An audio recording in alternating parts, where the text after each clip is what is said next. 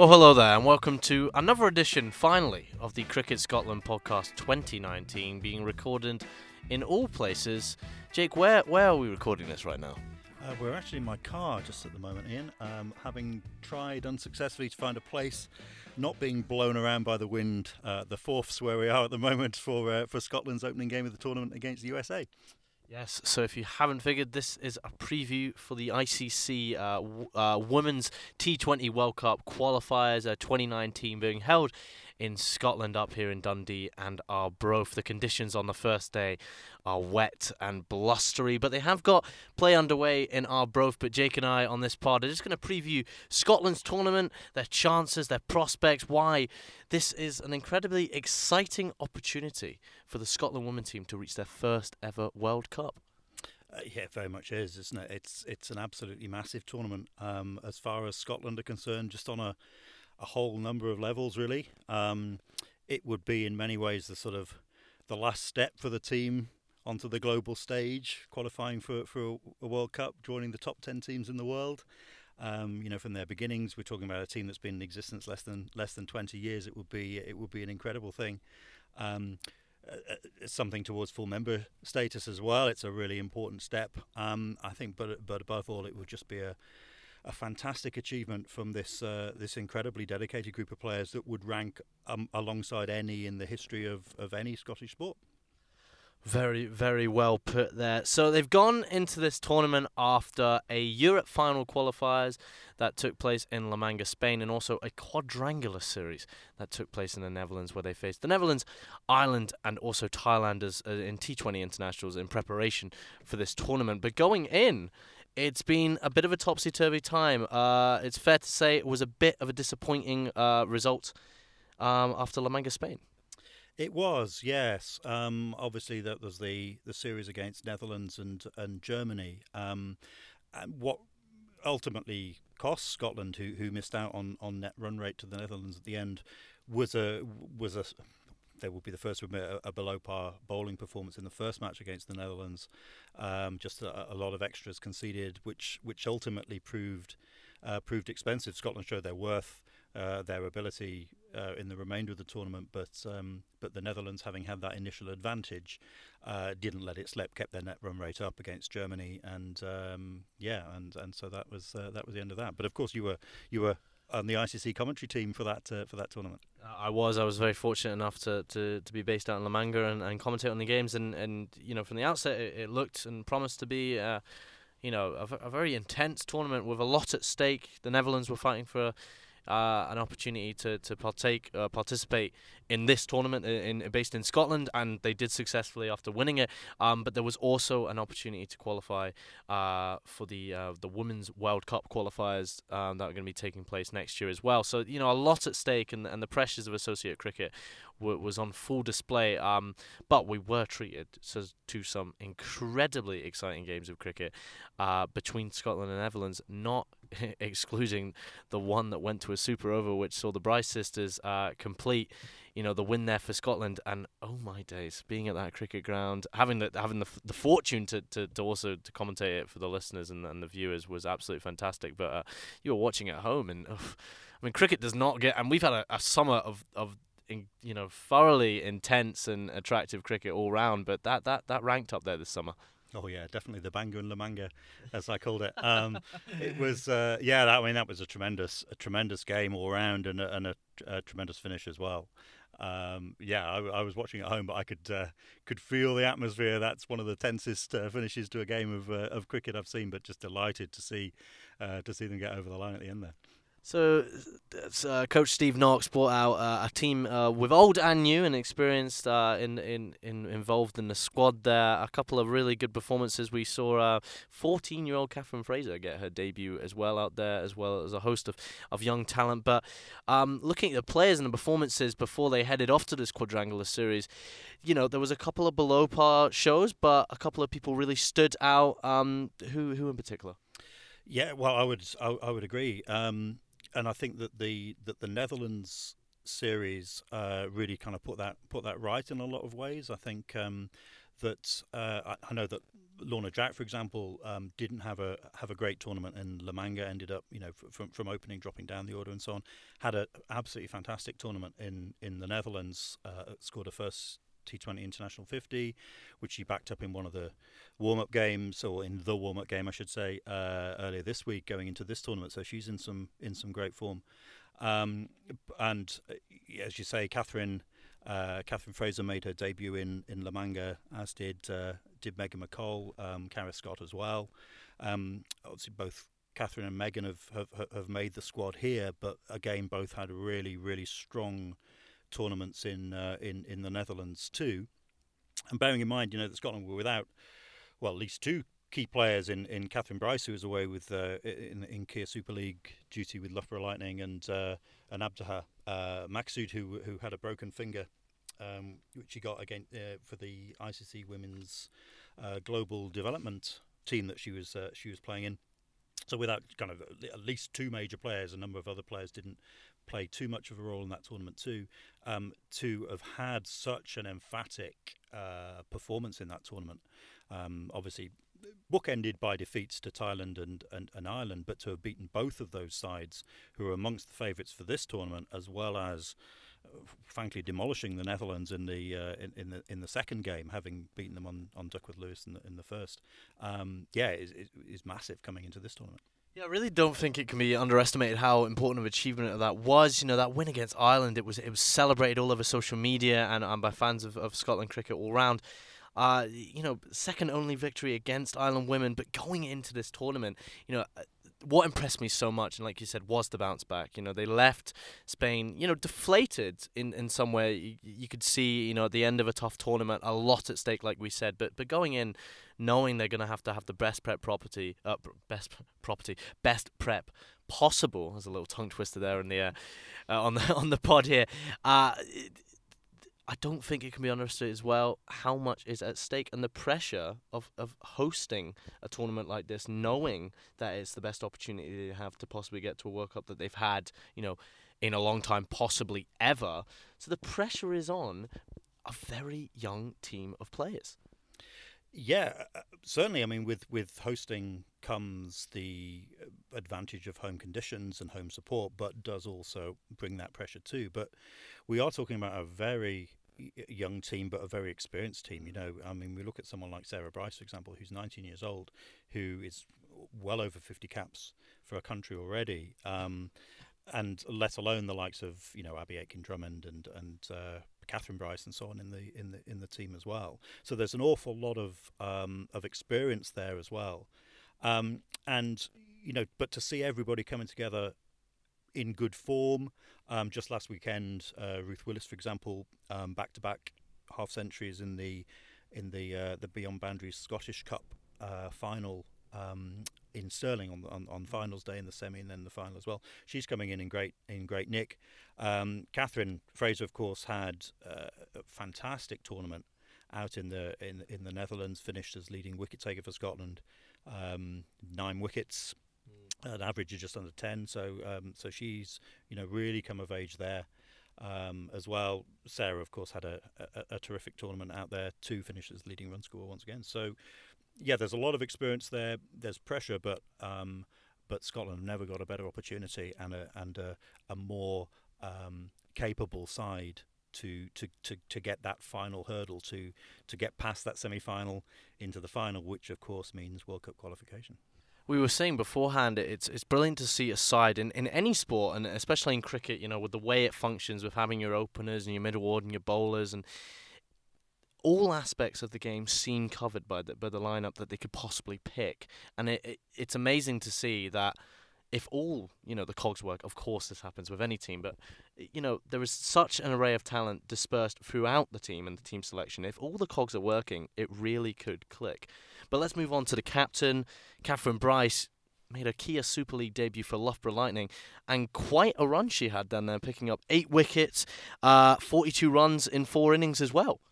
Yeah, I think she was obviously used as an opening bowler a good deal. She didn't maybe bat as much as she would have liked to, but she got 32 off 18 against Lancashire in that televised match with the famous boundary rope escapade that we won't go into now. But showed what she could do then on this huge stage, and that will have given her no end of extra experience to add to this already vast array of experience that she has already. Captain going in with super form. So let's talk about this competition. We've got the Thailand, Netherlands, Ireland, Bangladesh and Namibia all facing up against Scotland. It's going to be an incredible... And the USA, pardon me, and Papua New Guinea. Let me try that again. Oh, wait, I forgot how many teams there were. What's that looking at? Cheers, man. So let's move on to this competition. Ireland, Bangladesh, USA, Papua New Guinea, the Netherlands and Namibia and Thailand. It's cutthroat. There's teams that had the USA and Papua New Guinea experiencing their first taste of what it's like to play in one of these ICC qualifying competitions, but also teams like Bangladesh and Ireland who came in here in the rankings and not through the qualification system, looking to secure their place at the World Cup. It's very to and fro. There's been a lot of discussion in the run up and pre-game today about where the teams are sitting. How every game's going to be a challenge. Where's your mind, Jake, when looking at the opposition? Certainly, I mean, looking on paper, Bangladesh are going in as pretty undisputed favourites. I would say they're missing Rumana Ahmed, who's injured, who's a major player for them, but they've got more than enough options to cover that talent all the way through the team. Where the potential or things they need to guard against, I suppose, the batting is always maybe their slightly weaker suit. They don't pass 100. I think recently in the last kind of 10 or 11 games, I think they've passed 100 once, and partly that's chasing low totals, of course, but. The batting is the area that can perhaps be targeted by the opposition if we're looking for a weak spot, and there's always the have to guard against complacency, I suppose, as well if you're in a position like Bangladesh. But looking at the team, I don't think anyone will say that they're not going to be in the top two. They're a extremely talented team, of course, full member nation. A professional team, and you'd fully expect them to qualify. Traditionally, of course, Ireland have certainly in the last two qualifiers and probably beyond as well, actually have qualified along with Bangladesh. A big loss, of course, losing Isabel, Cecilia Joyce, Kira Metcalf, Claire Shillington.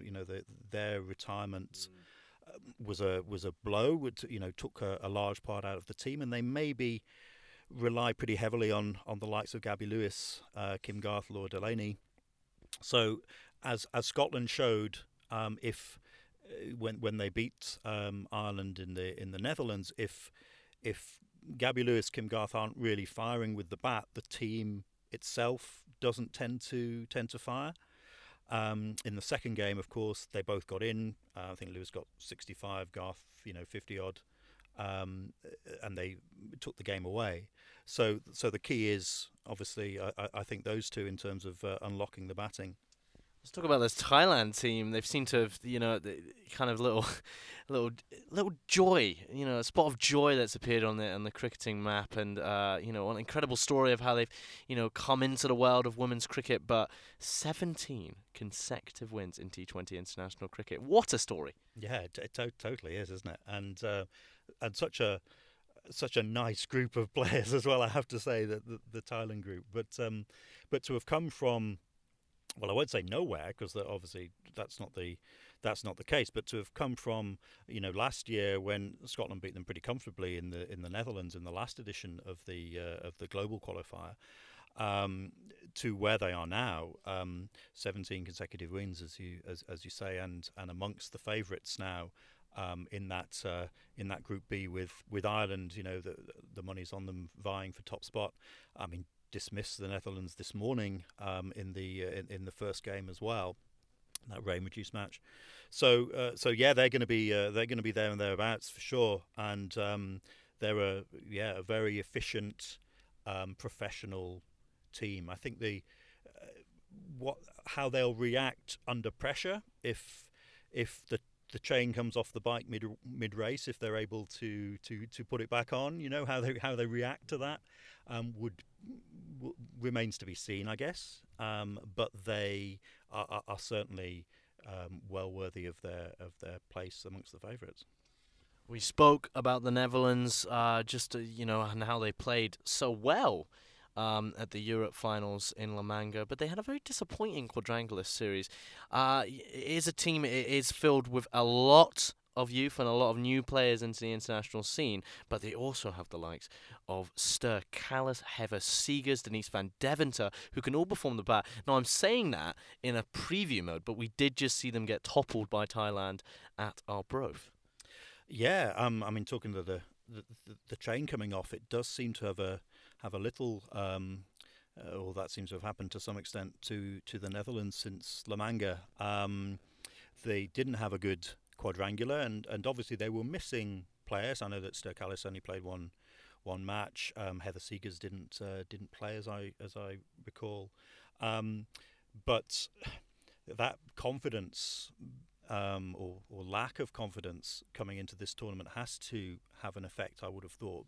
They finished a distant fourth in that competition, and need to get things back on track. But as you say, they've got a lot of good players. They've got the players to do it for sure. But it's a bit of a mountain to climb now with the result this morning. A quick word on the USA and Papua New Guinea playing in their first ICC Women's Qualifying Tournament. An incredibly, exciting opportunity for them to get an eye in and and the players to experience the kind of pressures and the circumstances and the nature of how these tournaments work. But for example, USA, they've got a big future ahead of them. Julia Price, two-time World Cup winner with Australia, now head coach, joined in March, and there's a lot to learn from a tournament like this, and they could cause an upset. Yeah, very much so. I'll be really interested to see how the USA do, actually, because I was there the last time they were here. They played in the what was the Europe Americas qualifier then in 2017 in Stirling. And came over with much the same team that we're seeing now, and they play in a very particular way. They've got some big hitting batters, but I'll be very interested to see how the team has evolved from that time. Now with as you say, with Julia Price at the helm, who is bound to have made a difference. But they've got some some impressive players again in their lineup. Sindhu Srihasa, the captain, pretty much key amongst them. So hopefully if this rain will stop, we'll see quite shortly how they do against Scotland. Yeah, we're going to wrap up this preview podcast. I will say that Jake and I will be supplying coverage throughout the tournament with interviews with players, post-match analysis, and a couple of previews along the way. So be sure to stay tuned to the Cricket Scotland social media channels for all the latest. But just a final word, Jake, as we kind of sit in this car, waiting for the rain to eventually stop. This tournament, what does Scotland need to do if they want to get the opportunity of playing in a World Cup? Play to their potential. They've got the players, and as you were saying before, the range of skills through the team, with the likes of Sarah Bryce, Lorna Jack, Catherine Bryce, the very top of the order, the middle order batters, the likes of Ruth Willis, good balanced seam attack, a couple of spinners. More than a couple of spinners in the way of Absah Maksud, who has come on leaps and bounds in recent years as a real threat with the ball, leg spinner. Catherine Fraser, we've spoken about, Rachel Hawkins too. So there's some real talent there. I think spin is going to be pretty crucial in this. Just to kind of really see, to kind of close off the avenues of scoring as much as possible. So, so we'll see where it goes. So, play to their potential, use that home support. Let's see where it goes. Let's see where it goes indeed. Well, hopefully this rain is going to slow down. So the wind is actually the issue here. The rain is that persistent light rain that you feel like they could have played on in, but they can't start a game of cricket in before that. But this has been Jake and I for the Cricket Scotland podcast 2019. Be sure to check out all the content throughout the women's qualifiers this week.